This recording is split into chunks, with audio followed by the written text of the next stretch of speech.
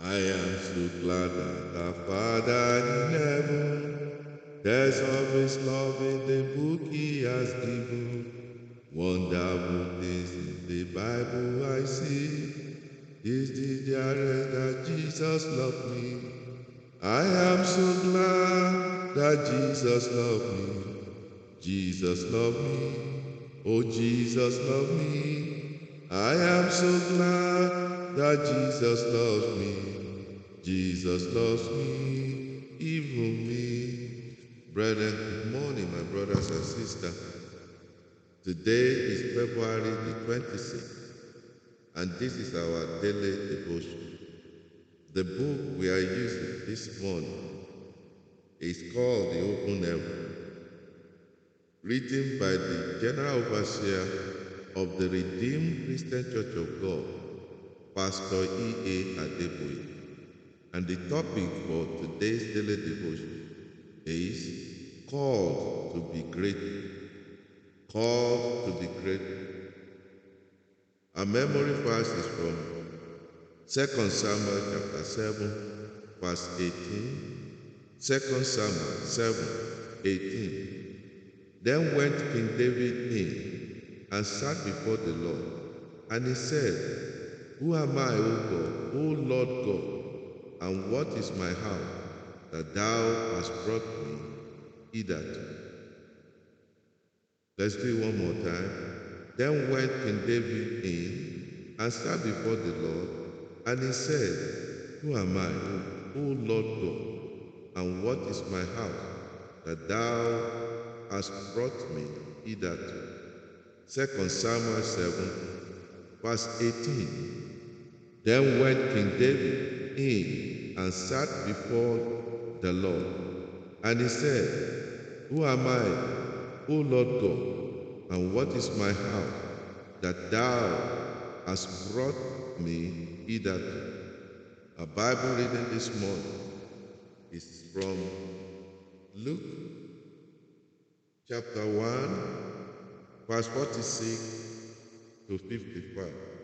Luke chapter 1, 46 to 55. I'll be reading earlier. Verse 46.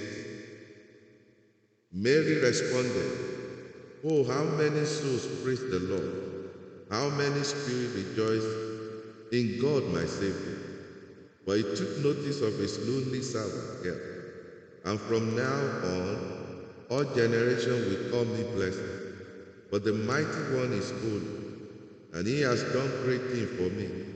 He shows mercy from generation to generation to all who fear him. His mighty hand has done tremendous things. He has scattered the proud and haughty one. He has brought down princes from their throne and exalted the humble. He has filled the hungry with good things and sent the rich away with empty hands. He has helped his servant Israel and remembered to be merciful. For he made his promise to our ancestors, to Abraham and his children forever. This is the end of today's Bible reading. The topic once again is called to be grateful. One negative trait I've seen many ministers of God is pride. Once God called and equipped them with gift for the calling, they begin to think that they are special. The opposite is the case. However, because 1 Corinthians 1:27 says that God called the weak, the foolish, and those that are not.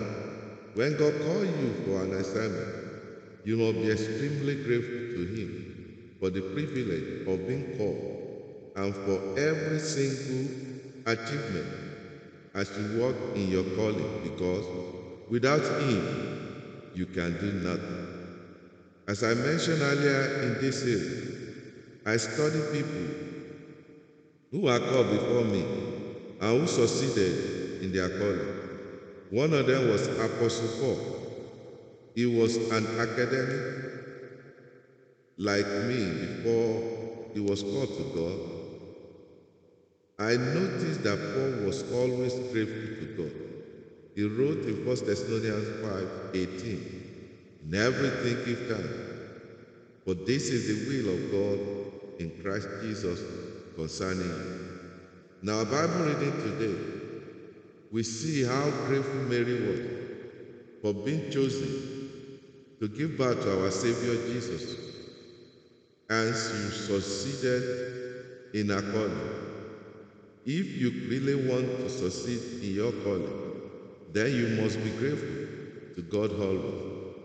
I don't know about you, but I can never forget how good God has been to me.